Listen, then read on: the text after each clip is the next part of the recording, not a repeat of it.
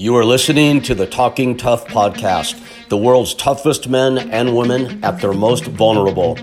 Their stories of triumph, their falls from grace, and their climb back to the top, to life. This is Rick Bassman here for Talking Tough on the Podcast One Network.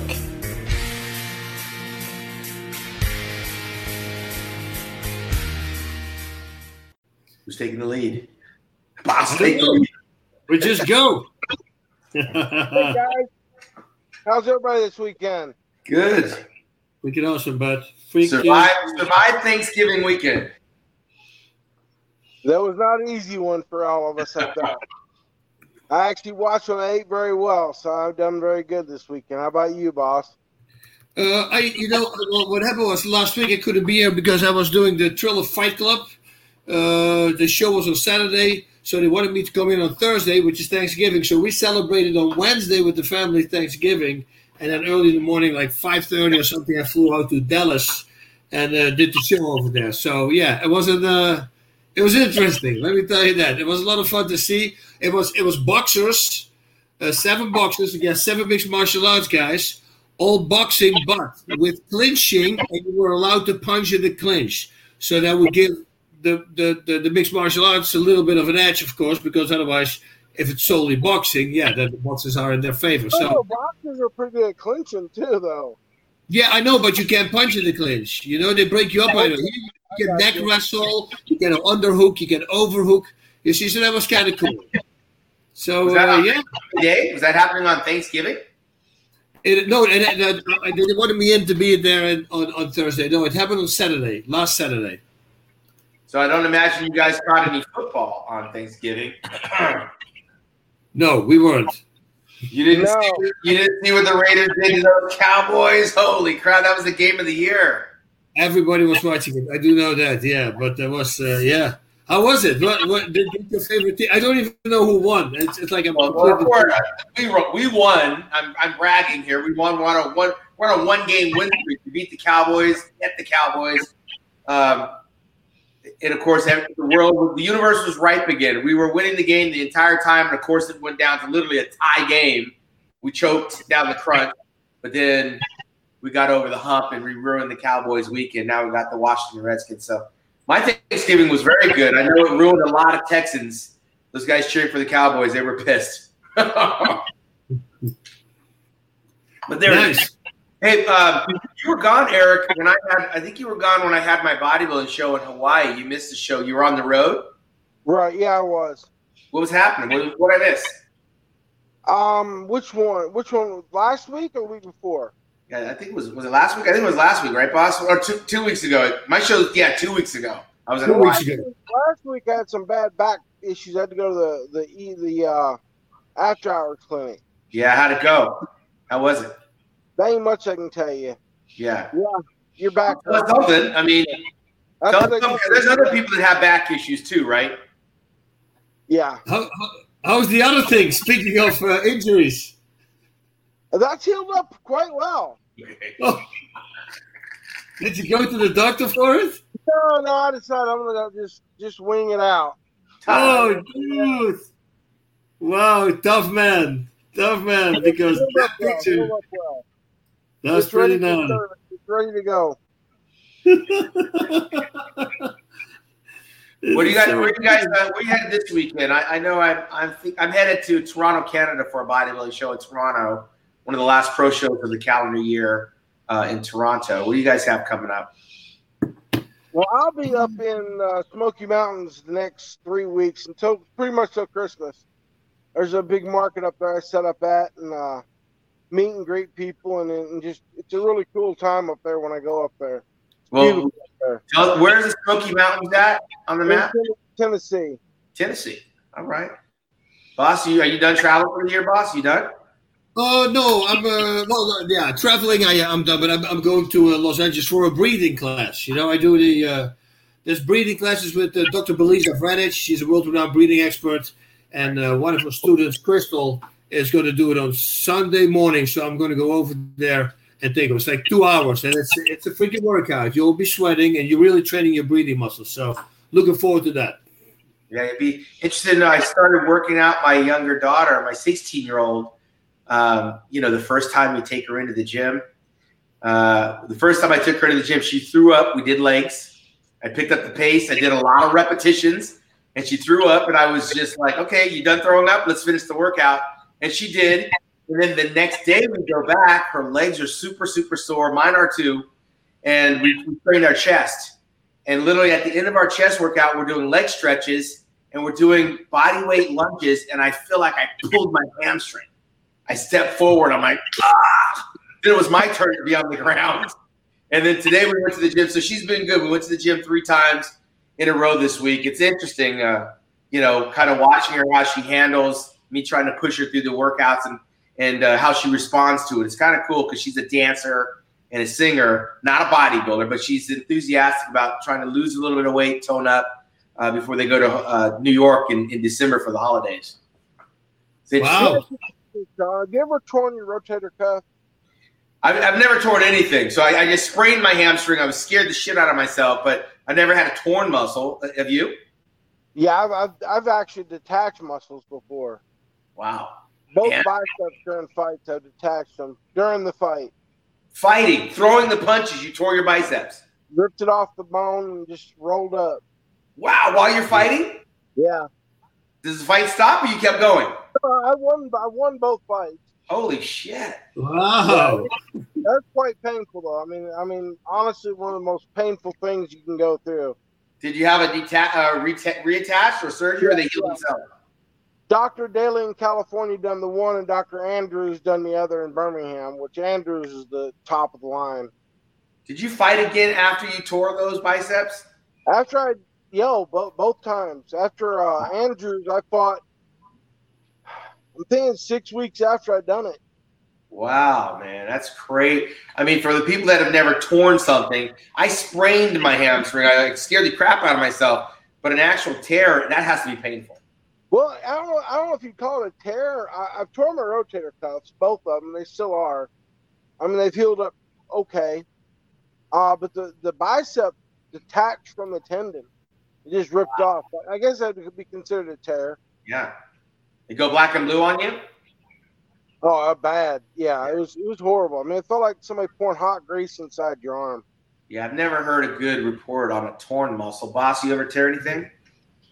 I tore my biceps as well. It's a little shorter, but it was before a fight, so I figured, you know what? I committed to the fight, so I got a fight, and then thankfully I won the fight. But it was stupid. It was literally throw a left hook in the air in training. I just did like a big one just for fun to see if it would block it. So poof, and it was pop. I go, what the heck is that? It was completely black and blue, and they said it's a partial tear, it's not completely off. So that's why I didn't go to the doctor. Wow. Yeah, that's kind of scary. Yeah, Especially without surgery, there's no fixing what was mine because that. No, yours is complete tear. They drill holes through the bone and tie it back to the bone. Yeah, but that's amazing. You continued after your career. I mean, for a bodybuilder, a lot of the athletes, it's over. Although we did have 2 Mr. Olympia winners, Dorian Yates and Chris Dickerson, that both went on to win the Olympia after they tore their biceps. So it's rare, but they were able to do it. Wow. Yeah, that's crazy. And Kevin Levrone tore his pec. He went on to have a great career after he tore his pec. He got 3 first runner-ups in the Olympia after he tore his pec. But for a lot of them, it's a career. It's over.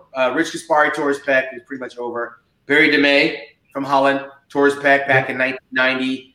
His career was pretty much over after that. So for bodybuilding, it's a different look. It's very hard to come back from. I know we're waiting on Rick to come in on this thing, but I know he said you were going to be introducing our next guy. He's logging in now. I don't think he's backstage yet. Oh, okay. Oh, but Rick is logging in, he says. I'm just getting it there.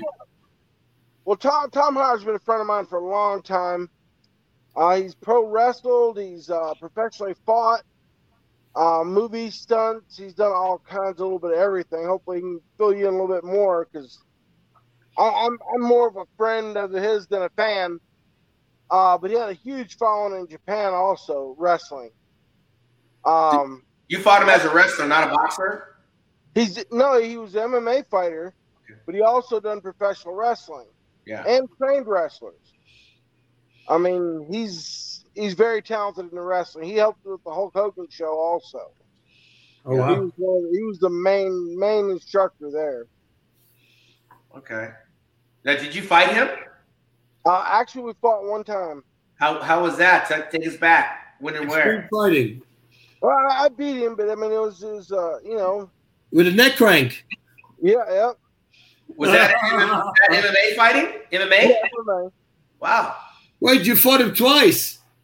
Yeah, I did fight him twice. Yes, you said an arm lock, and then you fought him 2 years later. You fought, and you went with a neck crank. Hey, Rick, it's about time. All right, guys, I'm so sorry, and I almost didn't want to come on. I was enjoying watching you guys. You guys have gotten so good at this, but at least when I come on, it makes you all better looking. So I'm out of here. We were admiring the top of your head. We were admiring your bald head. There you go. Chaotic day here. Hey guys, good to see you, and thanks for being forgiving of my inexcusable tardiness. Thank you. I know you were about to bring Tom in. I heard you doing the intro. Rachel, John, do not pop Tom in yet. Why don't we complete the intro and bring our guest on? Bean, should we do that? Well, go ahead, Rick. You can finish it off. So Tom Howard is an incredibly interesting guy. He's one of those guys that Hollywood would call a multi-hyphenate. If I know Tom, he's going to take that in some sort of perverse interpretation. But what multi-hyphenate means is this guy knows a lot of things, as Bean started to say. He's a pro fighter late in his career, pro wrestler, possibly the #1 trainer in the history of the pro wrestling business for the stars that he started. Beyond that, what Tom has a reputation for backstage in MMA, in pro wrestling, is being like the ultra Zen master. And when you see Tom, he's a pretty scary looking dude. He's got, his face is all scarred up. He's got that look. He looks like the evil Drago. But if you know him, he's definitely a bleeder. Yeah, I'm sure we'll get some good story. Oh my God, I was there when he was getting his head sewed up after he got kneed in the face by Hangman Choi, and I hate to say it, I know Sean doesn't like when I go off color, but I have to do it. I looked at Tom, I go, dude, it looks like you have a giant bleeding vagina on your forehead right now. It was like the nastiest. One of those. Sorry, he's a bleeder, but he's known as he's a Zen master. He's like super into the Eastern spiritual arts, and he translates that in a really interesting way into his careers in the fighting world, the acting world, the pro wrestling world. So I expect we'll have some deep and interesting and fun conversation tonight with our good friend Tom Howard. Right on. Let's bring him on. There he is. Hey, Tom. Gentlemen, What's up? such a pleasure. I'm glad to hear that my head looks like a vagina. Hey, you got hair. That's nice. Yeah, it's like a 70s vagina. Yeah. Give it back a ways. Hey, Tom, where are you calling in from? Where are you? I'm in Orlando, Florida. Okay, I'll be out there in 2 weeks for the national championships. You live there? Yeah, look me up, man. We're out here. My wife is in the WWE, so we're out here for wrestling. Oh, great. Well, if you're available, I'd like to come check out some bodybuilding. I'll make sure we get you some tickets. Absolutely, man. That'd be great. The reason I brought that up was that's where I won my pro card, not in Orlando, but the American National Championships. I competed in and won back in 1987. That was the 5th year they ever had it. Started in 1982. Lee Haney won the first one. He's won 8 Mr. Olympias, one of our most decorated bodybuilders. But the Nationals is like the starting point for the pro career for the bodybuilders. And then you have the USAs, and in the old days you had the Universe. Those were like the 3 ways to get to the IFBB Pro League and on to the Mr. Olympia. So we're celebrating our 40 years of the national championships. It's right there at the Orange County Convention Center. I'll definitely, if you're available, I'll get you some tickets. Come on out and check it out. I want to learn more about you, though, Rick. Oh, I'm a big fan of yours. I think that you were robbed in both '94 and '96 by Dorian Yates. I have to tell you right now. Yeah, thank you.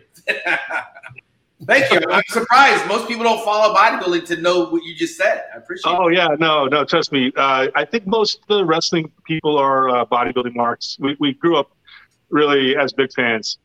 Right on. I appreciate that. Yeah. What he's referring to, Rick, is 94 and 96. Those are my 2 closest years but I came to actually almost winning the Mr. Olympia. In both years, I lost to consecutive 6-year winner in Dorian Yates from England. That was the other guy, Butterbean. We were talking about tore his bicep. So in 94 is when Dorian tore his bicep and left the door open just a little bit, but he was just too big to get the judge's attention, and I lost. So. Yeah, he took it to the next level, and you had the symmetry, but he had taken something to such a new level that it drew everyone's attention, you know? Yeah, the size and all of that stuff. Yeah. I don't know much about your career, Tom. I'd like to hear it firsthand. You fought Butterbean a couple times. Yes. I don't know. Was that the highlight of the career, or did you have some other crazy stuff going on along the way? I'll tell you. Well, okay. I'll jump back to the very beginning. Born in Salt Lake City, Utah, of a Mormon family, one of 7 children. Basically, got married at a very young age. Had a daughter. Ended up in a corporate job, suit and tie, and decided that I was not a good fit for the corporate world. So I was always bodybuilding, so I found pro wrestling. Started training in pro wrestling and ended up training with a guy that had connections to Mexico, what they call Lucha Libre. Wow. So I got a phone call one day that they were setting up a ring up in the Los Angeles Sports Arena. And I went up there and basically did a quick on the fly tryout. And next thing I know, they're flying me into Mexico City.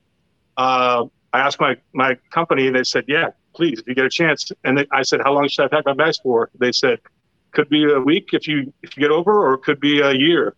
So next thing you know, I'm in Mexico City and on television there doing the whole Lucha Libre thing. I wrestled as a Russian character called KGB, and some crazy, crazy times in Mexico, let me tell you.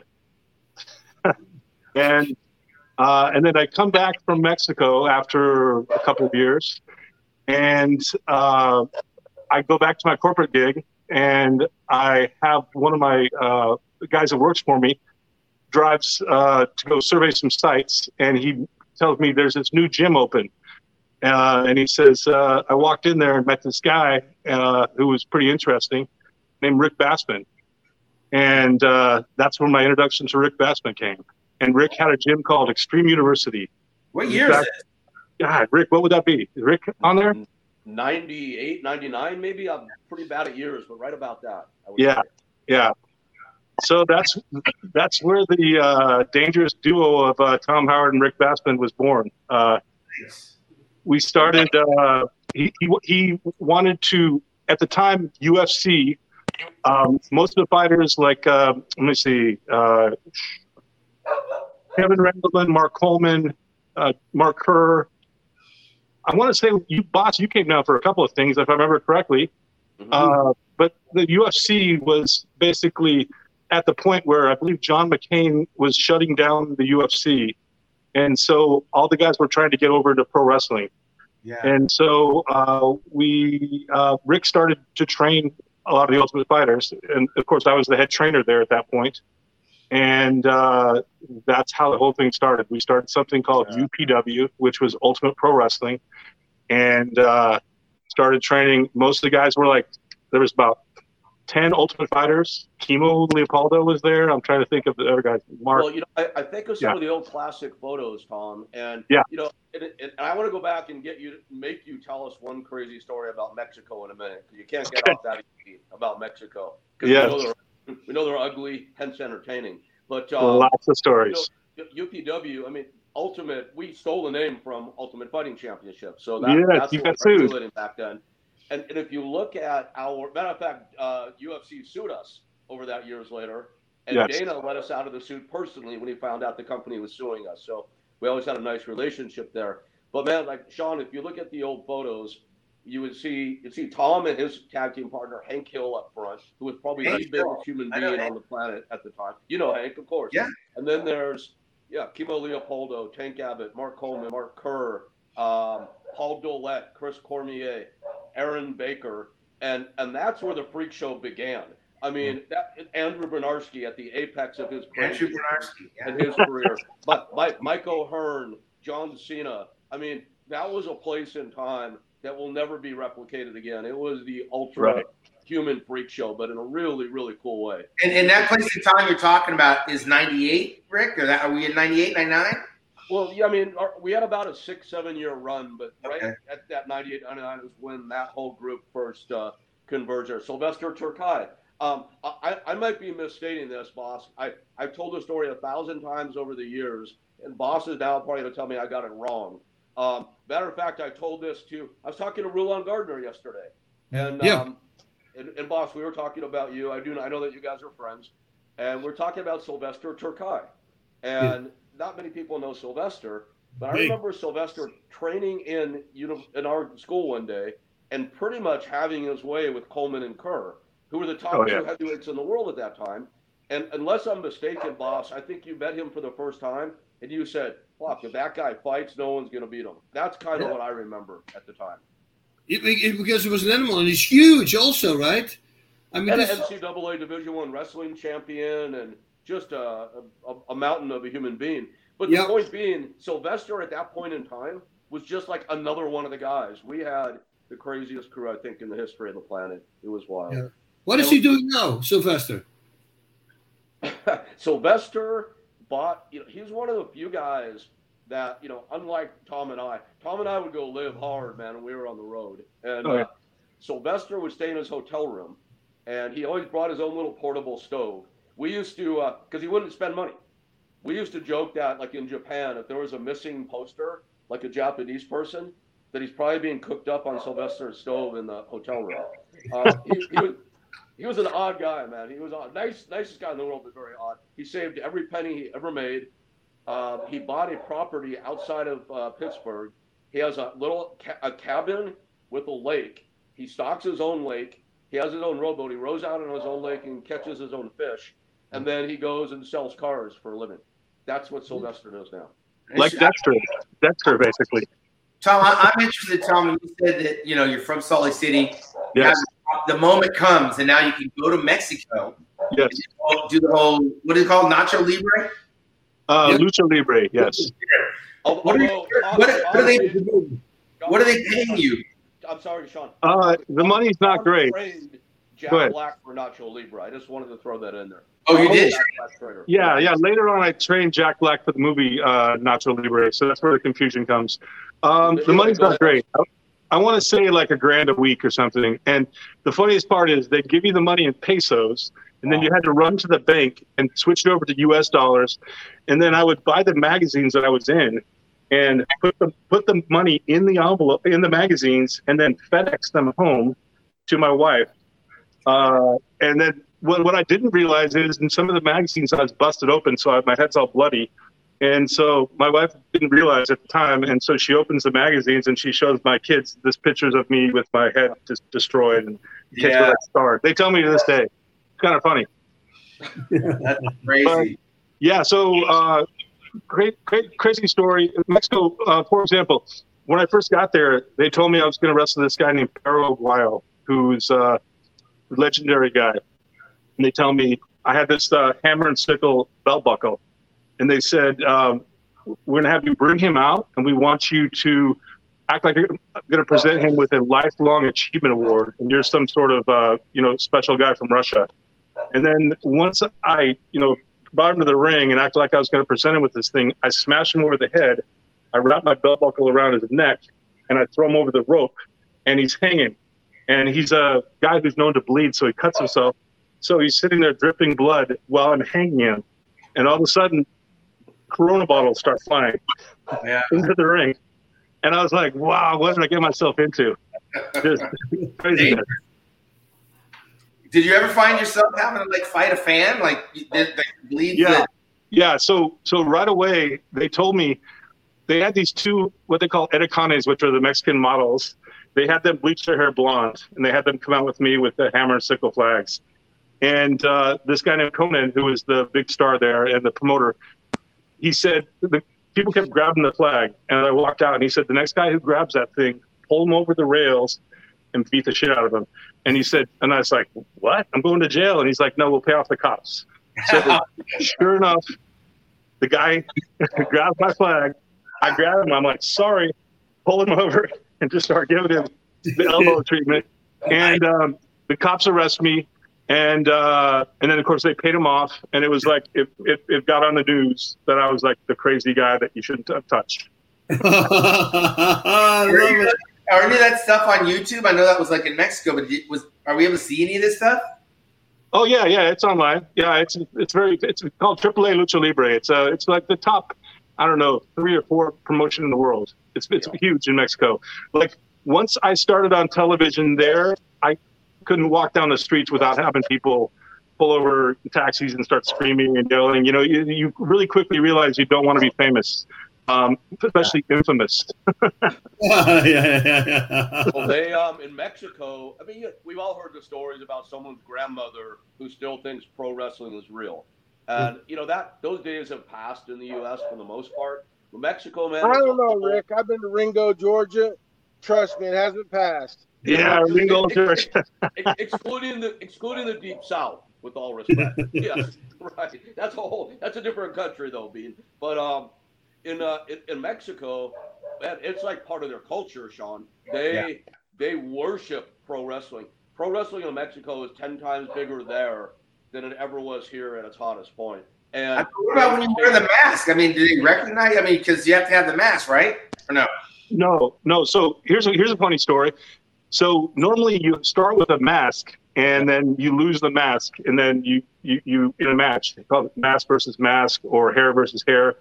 So when I first get there, they have a mask created for me, but whoever done the sewing did the hammer and sickle backwards. And so as soon as I looked at it, I showed the boss, and I was like, I can't do that. I can't wear this out. And the guy like takes the seamstress and hits her in the head and goes like, oh. And then he's like, just go out the way you are. You know, I looked at the time, I looked very much like Dolph Lundgren from Rocky V. So I didn't start with the mask. No. Wow. Yeah, if you look at Tom's old promo photo from his KGB days, he and Dolph Lundgren looked like they were separated at birth for sure. Yeah, there was a reason. How tall are you, Tom? Are you tall? Am I tall? Yeah. I'm 6'4". Okay. Yeah. Wow. 6'4", 270-ish. Wow. Okay. He's only 3 foot taller than Rick.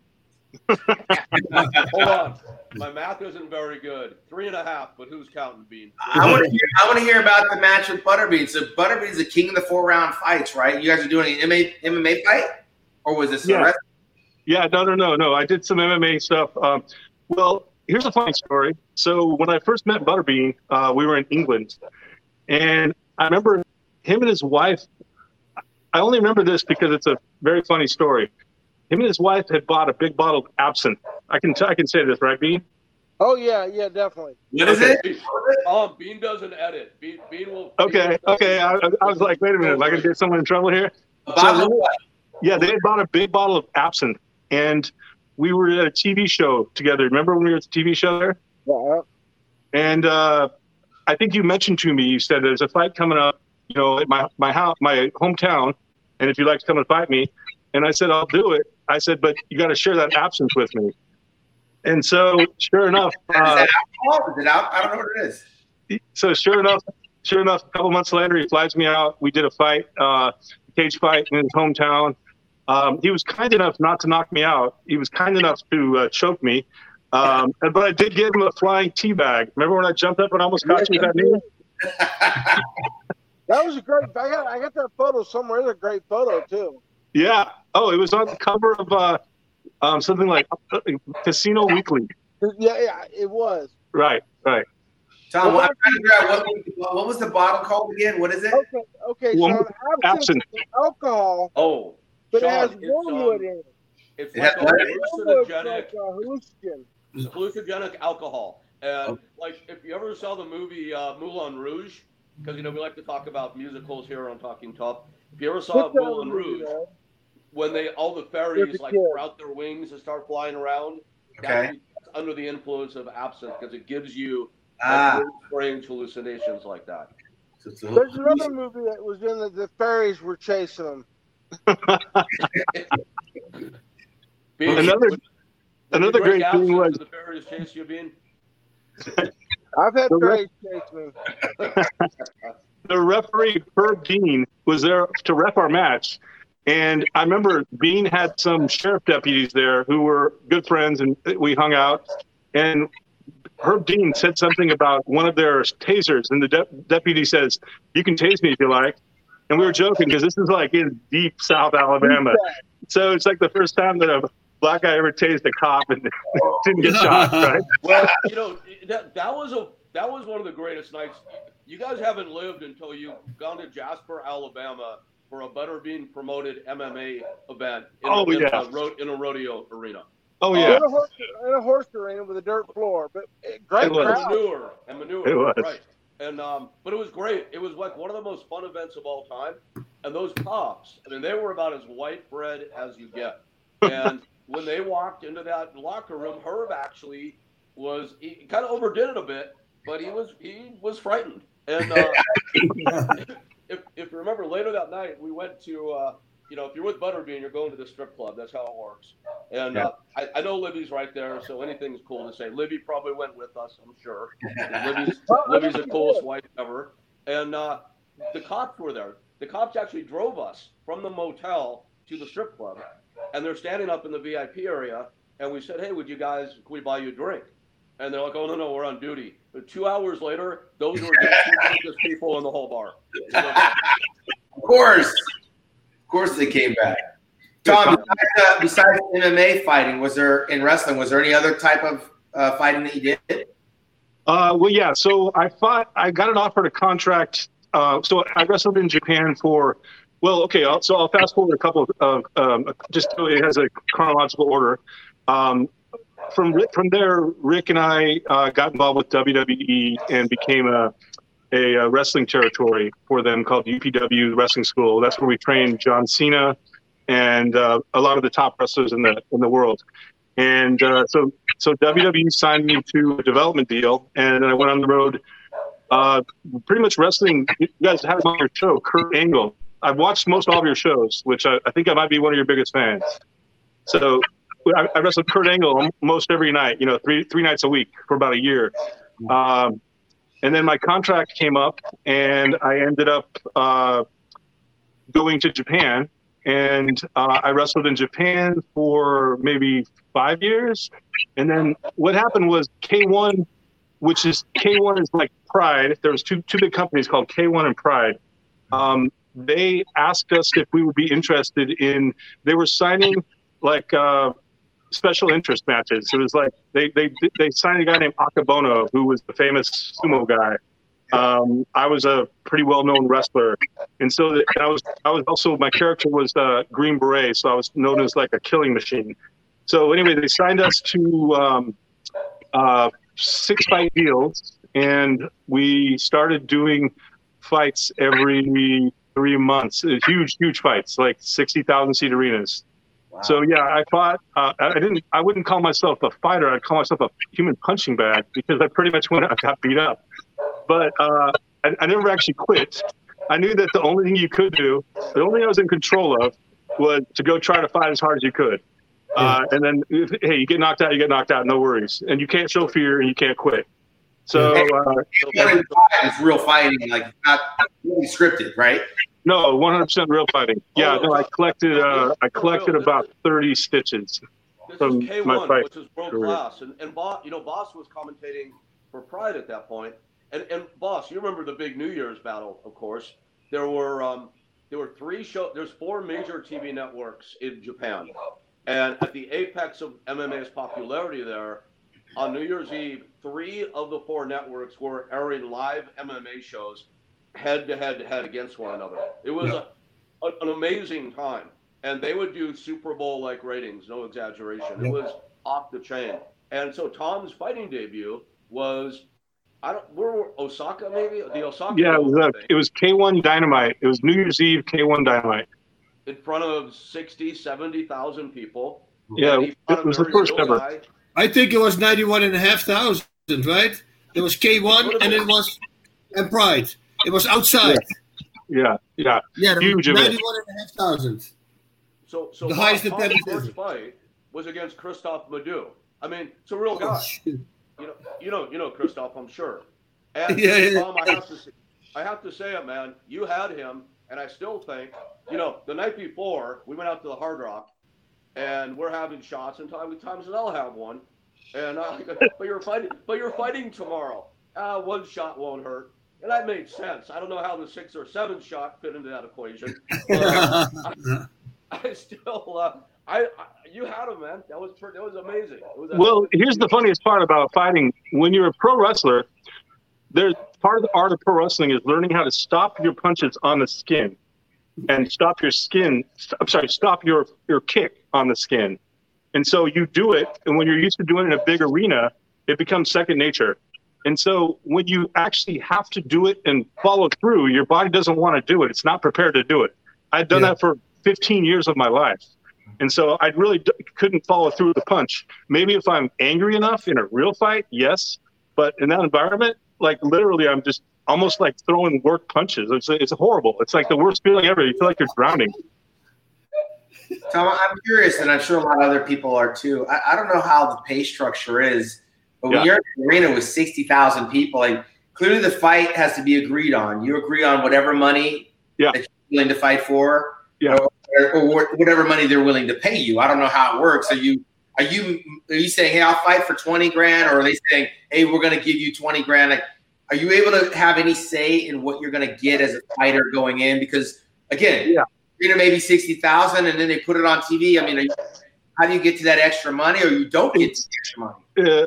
It's much more than 20 grand. Oh, I just got real lucky with my deal. I think it's because of my super agent, Rick Bassman.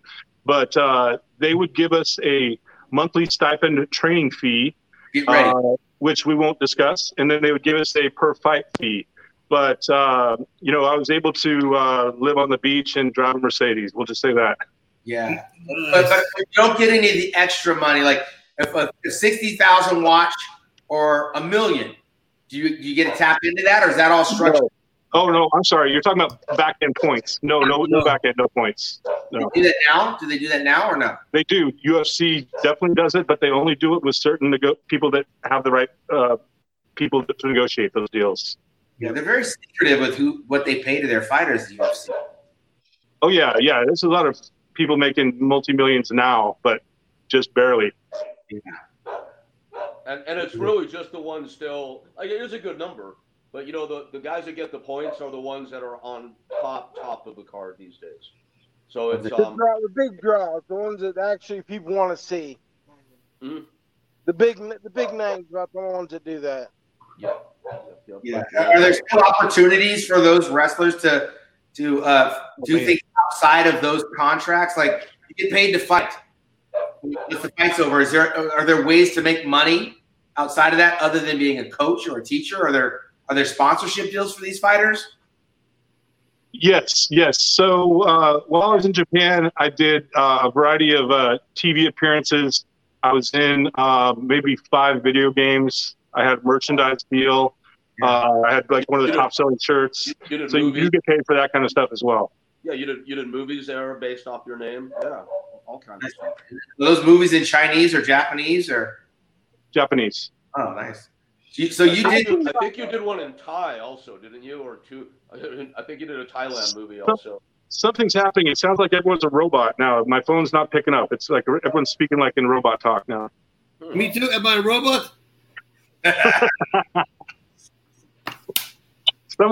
Someone talk to me. Let me hear if it's a robot. Okay. It went back. It went back. There you go. They're really good to you. They treat you well. They did me anyhow. Oh yeah. It's wherever you fall on the food chain. If you make them money, they take very good care of you. Did you fight over Osaka, Japan? Is that what you said, Rick? Osaka or Okinawa? Well, we were in all of them at one time or another. I think that first Korea. one, I could be wrong. Yeah, I remember the Korea fight, of course, in Seoul. I think that first was Osaka, but the places to go there, they have big indoor dome stadiums there, Sean. So you have Osaka Dome, Nagoya Dome, Tokyo Dome, and they're just and I'm probably missing some domes, I'm sure. But I'm just sure because he said he started in Mexico, right? So at some point you started getting these stamps in your passport. What did your family and friends think about, like, you just disappear because you're going to these different countries? How are you even keeping relationships? It's not easy, and that's why I have been married a couple of times. But it's just the reality. It's a selfish existence. I'm sure bodybuilding is the same way. We all know the reality of us as human beings. You have to be selfish, and you generally don't figure yourself out until you get older. And so at the time, I wasn't horribly present. I was doing what needed to be done because, trust me, there's 20 guys or 100 guys or 1,000 guys in line waiting for you to fall so they can jump in. Yeah. So you do what needs to be done. You send the money home. You get back and forth as often as you can. I would come home maybe 4 or 5 days and then back for a month. And that's just how it works. Wow. Yes, like being in the military.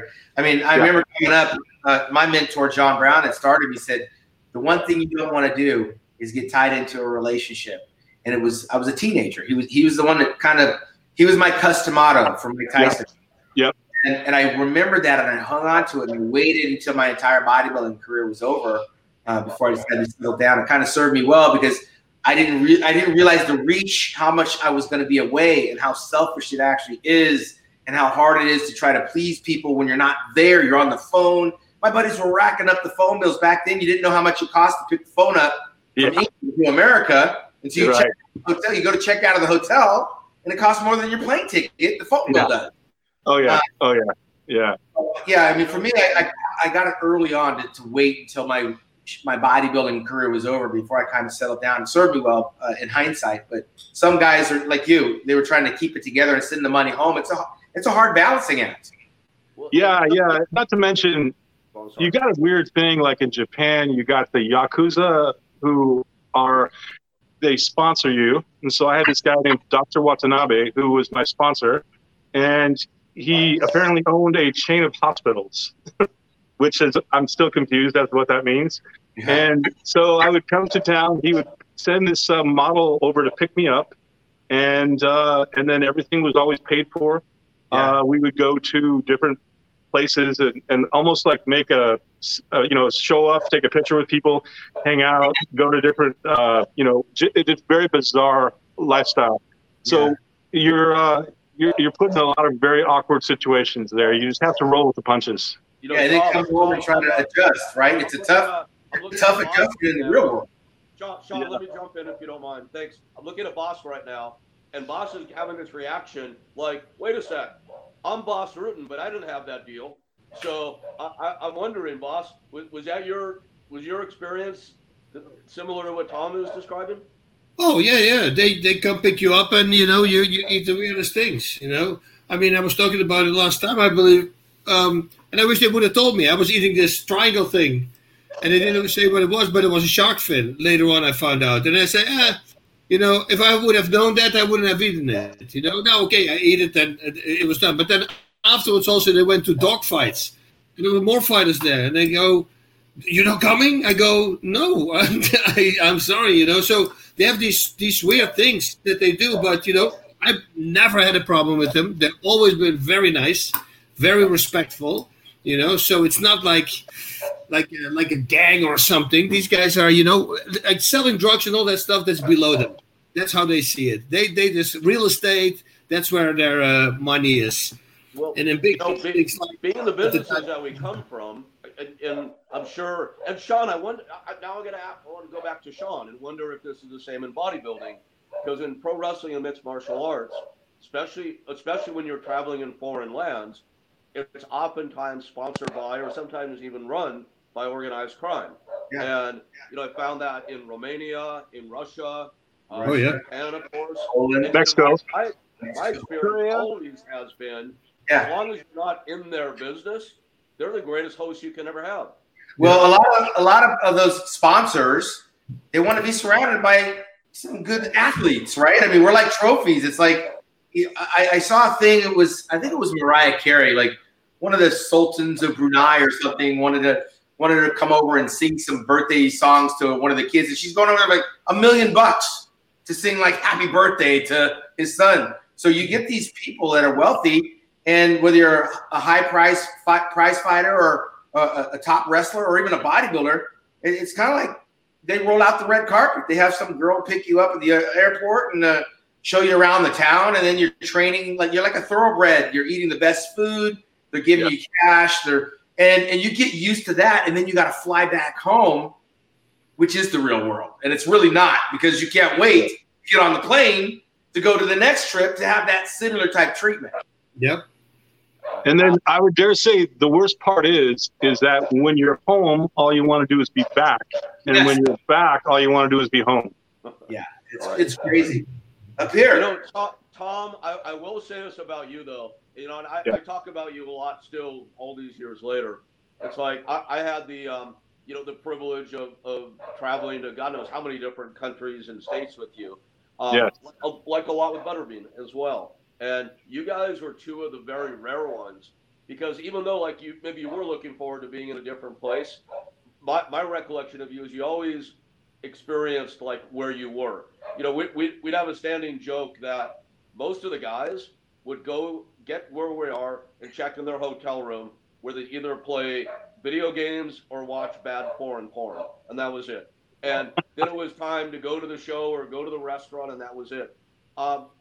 We were always out doing something. At least we got to like, we were explorers. Like even when we went to Alabama to visit Butterbean, we made a point of going to the Martin Luther King Jr. Museum. I mean, right. Or we could have hung out in the Super 8, right? So, you know, I think about I want to ask like where you are these days in your life, and if you don't mind talking about that with, you know, with your wife and all that, that would be cool. But yeah. I want to set it up this way. So you have a guy. I don't think anybody ever would say like you're an average guy or even certainly not a normal guy.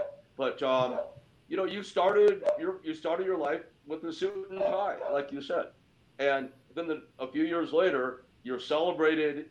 You're a legit star in Mexico, a legit star in Japan, where you're taken care of like an A-list celebrity. And now you live in Orlando, Florida.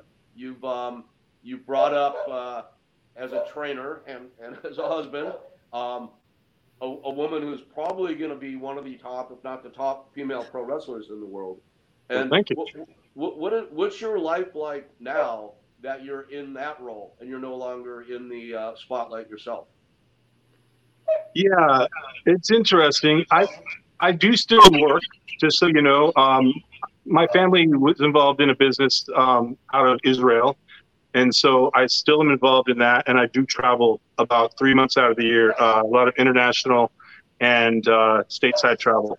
So I'm kind of in a similar situation where I do 3 months of travel and then 3 months off. So when I'm home, I still get to be like a normal person, and you find yourself trying to force yourself to go to the gym and be just a good stand-up human being. My wife is now just getting a lot of momentum from WWE, and we live right near the place where they film. So I help her on a daily basis with what she does. And as far as the ego is concerned, the ego was put away a long time ago, because it gets big, and you realize it doesn't serve you at a certain point. Like if you ever read Eckhart Tolle and the Power of Now, I had to get to a point where I could be present, because I wasn't present for so much of my younger life. And I think one of the things we're all able to do, because we've all done some interesting things, you guys much more than I have, is look back and realize how much I should have appreciated those moments and how much I wasn't present during that moment. It was always about what was the next thing, the next meal, the next girl, the next drug, the next drink. So I think one of the big things that I do now is slow down and really appreciate every moment for what it is, as much as I can. And it's process. It's a daily process. Yeah, we talked about that, Tom. We've had a lot of deaths in bodybuilding, not just bodybuilding, just across the board, 50 years old and up. We lost Dave Draper yesterday, 79 years old. But the longer we live, the more people are going to disappear, right? And then we're going to be the people one day. So slowing down, that's a huge observation, because as these people are disappearing, I too am slowing down. I'm trying to be more present in everything that I do. Everything comes with age. Yeah. And it's funny. I remember I've been a big fan of Bas Rutten's forever. And Bas, I don't know if you remember this, but I was actually there at the Price Oil Oil golf tournament when you almost got in a fight with Brian Urlacher and his brother. Yeah. Bas getting fight unsanctioned. It was a real deal, man. Bas had this CD. If you don't mind, Bas, do you mind if I say? No, tell me. So Bas had these CDs of him singing the El Guapo song or something, and he wanted the DJ to play him, and so he was like jumping around all crazy. And if I remember correctly, he like jumped on Brian Urlacher's brother's foot or something like that. And then like they started like trying to fight with him.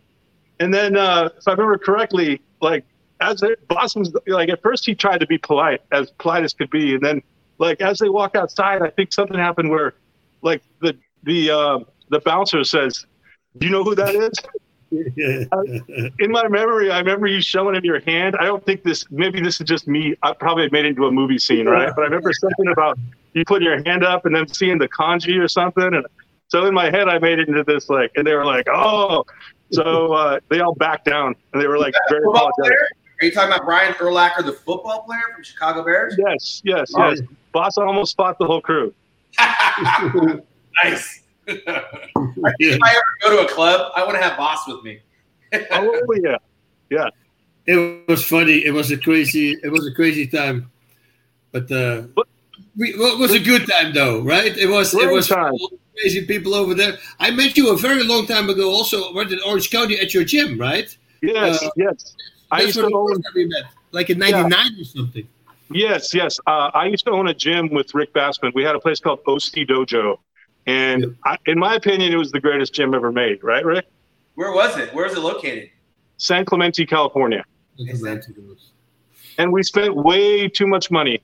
And we opened it right before the military. So San Clemente is right next to Camp Pendleton. And we had Ken Shamrock involved and Eddie Millis, much people. And Ken had a deal with the military at the time. So he was going to be bringing us a bunch of the Marines in. And so right as we opened the doors, Camp Pendleton shipped off like 70,000 people to the Middle East. So we're like, awesome timing. Yeah, so you have a whole city of people just being gone. Rick, was that right? Well, we lost Rick's audio. You're muted, Rick, by the way. I'm sorry. My dog kept barking, so I muted myself. Yes, that is absolutely right, Tom. Yes. Hey, Tom, happen that we cannot control, right? Yeah. No, we talk every week. We talk about the ups and downs of everybody. Now we heard some crazy stories, but needless to say, in your life is the same as in mine. And a lot of every guest we had, there's been addiction, and there's been you had something like that you had to kick it. That you said, okay, now if I don't kick this, it's going to be it. Yeah. So this is a great story. I'm a graduate of Betty Ford. Wow. Right? Yeah, when I got out of when I got divorced, I ended up in a pretty dark place, and I was abusing Adderall, and I was abusing Vicodin, and I just got to the point where I wasn't bad, like gonna die, but I just realized there wasn't any end in near sight. How do you get to Adderall, Tom? How do you get to Adderall out of all the choices? Where does Adderall fit? So I've been an ADDer my whole life, like pretty severe. And so the doctors were writing me scripts for 360 milligrams, whatever it was, ridiculous amounts. Like at one point I didn't sleep for 7 days straight on Adderall. And Rick and I used to have a production company. We pitched a bunch of TV shows. As a matter of fact, we optioned, how many, Rick? Optioned about 6 TV shows with major networks. Yeah, a lot. Yeah, I don't know, but they were. Yeah. So I would stay up all night and write these scripts and work on these presentations on Adderall, right? Basically crystal meth. So anyway, I got to a point where I realized it wasn't going to end well. I never had any health scares or anything, and I've never even been in jail, so I don't know. I've never had those type of consequences. But I just knew that in my heart, there was no end in sight. So Rick made a call for me to WWE, and they were kind enough to put me in Betty Ford for 45 days. And, it changed my life quite a bit. How long ago was that, Tom? How long? Shoot, Rick, any help? I would say probably at least 15 years now. 10, 15 years ago. Yeah. So I get the Adderall because they prescribed it to you and then you abused the prescription. Where does Vicodin come in? Were you in pain? Isn't that for pain? Yeah. So wrestlers, it's very, very common. It's a great thing. I mean, you don't need to take much of it, but it's a great thing. So, I mean, it comes along. Yeah, Sean, you don't have to be in pain. Tom agrees with me. It helps. You don't have to be in pain. You just have to be a pro wrestler. That's all. Who handed it to you? Did you ask for Vicodin, or someone said, "Here, try these"? Combination, all of the above.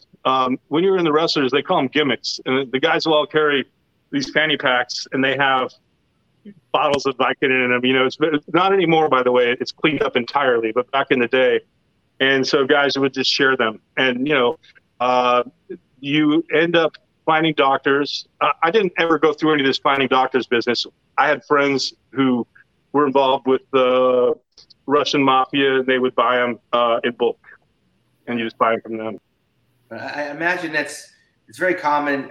See, in bodybuilding, we didn't have that clique. Like, you guys travel in packs and you share the hotels, and you're kind of going from one city to the next. So I imagine it's kind of like a rock band. And if you have 4 or 5 members in the band, and you have 3 party animals and 2 straight guys, the 2 straight guys are either going to succumb to the pressure of the 3 that are partying all the time, or they're going to leave the band at some point because they can't hang. Yeah. And so did you find yourself a little bit like just following the crowd, and like these guys are doing it and someone's kind of suggesting it's very easy to get caught up? I was probably more of the leader. Rick will tell you. I have to be honest, I wouldn't say I was ever the guy that fought a crowd. No. Most certainly not. No. I'll let you add to that one.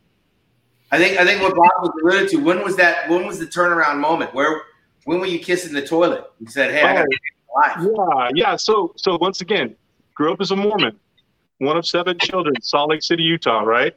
So I never even saw alcohol. I never even saw alcohol until I was at a certain age, or drugs or anything. Yeah. So my parents moved to Laguna when I was a freshman, so I was kind of thrust into this new world. And so you tried to fit in. And so I think I learned the process of trying to out-cool the cool guys. And so I realized that if you were bigger, stronger, crazier, then you were cooler than the cool guys. I know Boss Rutan is the coolest guy I ever met. And I would see every time I hung out with Boss, it was like, Boss is the man. And so if I can hang with that guy, that's the man, that's the story. So you kind of emulate the characters. Not a good standard, Boss Rutan. No. It doesn't end well. How old are you? I'm in my 50s, mid-50s. Yeah, we're all right there with you, man. And it seems like the guys we bring on the show have similar stories because they have to battle the same demons. We had to overcome some of the very similar setbacks, and it seems like so far everybody's kind of come full circle. And then we got guys battling depression and addiction, and we came through the Betty Ford, and we had Kurt Angle on here. I mean, had everything, lose everything, and it's good to hear that you're clear. And it sounds like you're on some solid footing now. So are you coaching now? I know you're helping your wife, but what else are you doing? You said you have a job. What kind of job are you doing? Yeah, so I work for a company out of Israel.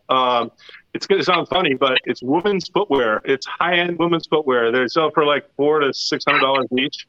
Nice. And I'm a manufacturer's representative. I've done it for about 7 years, 8 years now.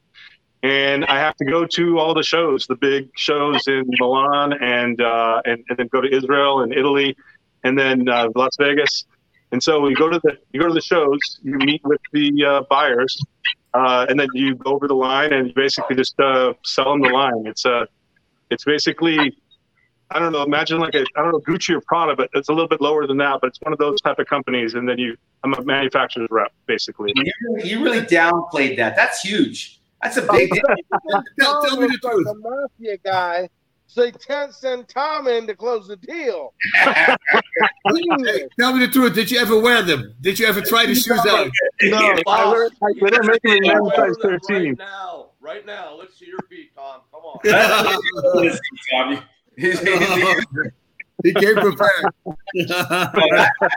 That is a whole other chapter. I mean, that's a whole nother life, man, from the ring to the high heels. So you got to have a pretty good eye on that stuff, right? I mean, you got good taste with shoes. I think so. It's cool because it's sort of a rock star job. You know, we talked before about the ego, and you say, what do I do after this? Because you can't be famous forever. Like boss is boss. I mean, you transcends everything. Butterbean's Butterbean. You're you. You got the supplements and everything. You guys are all famous.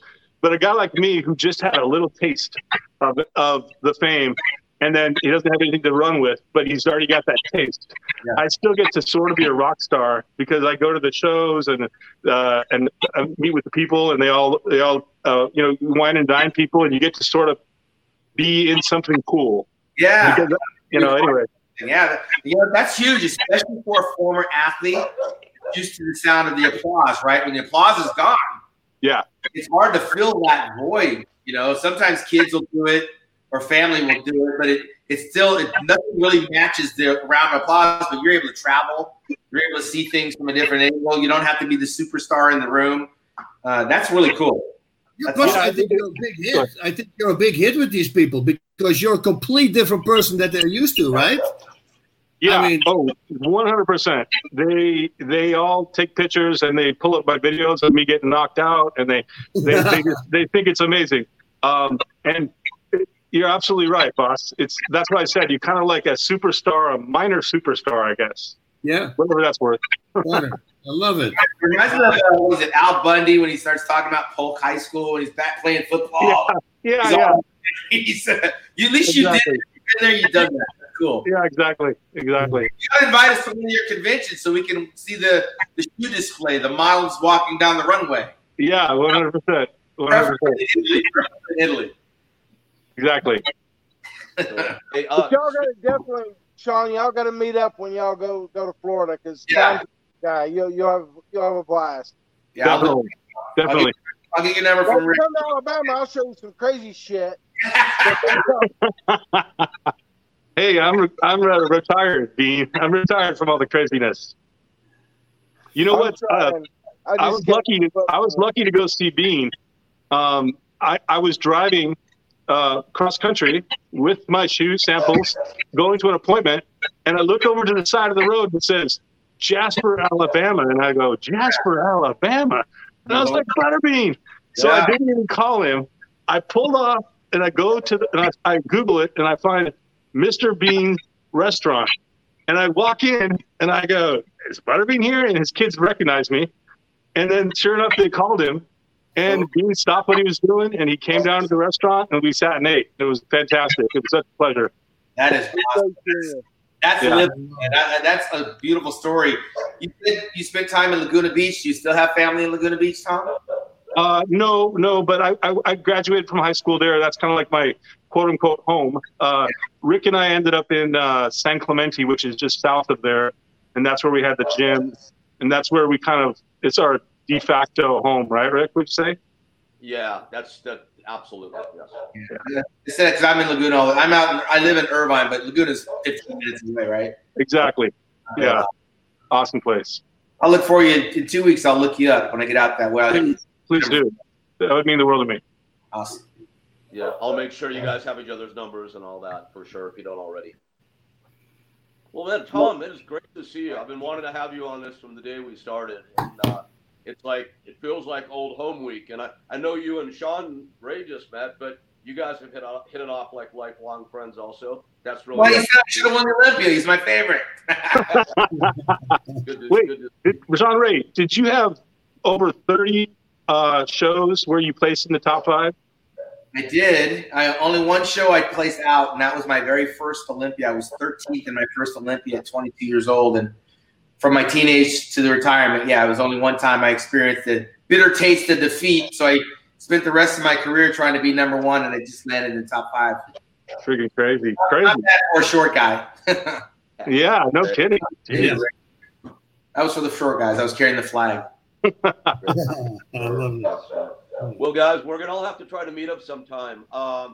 You know, Tom, I know you hit the road every now and then, but by the good graces of Mr. Ray here, I think we're going to be doing Talking Tough Live at the Arnold in Columbus in March, and you should come out and join us, man. That'll be a good time.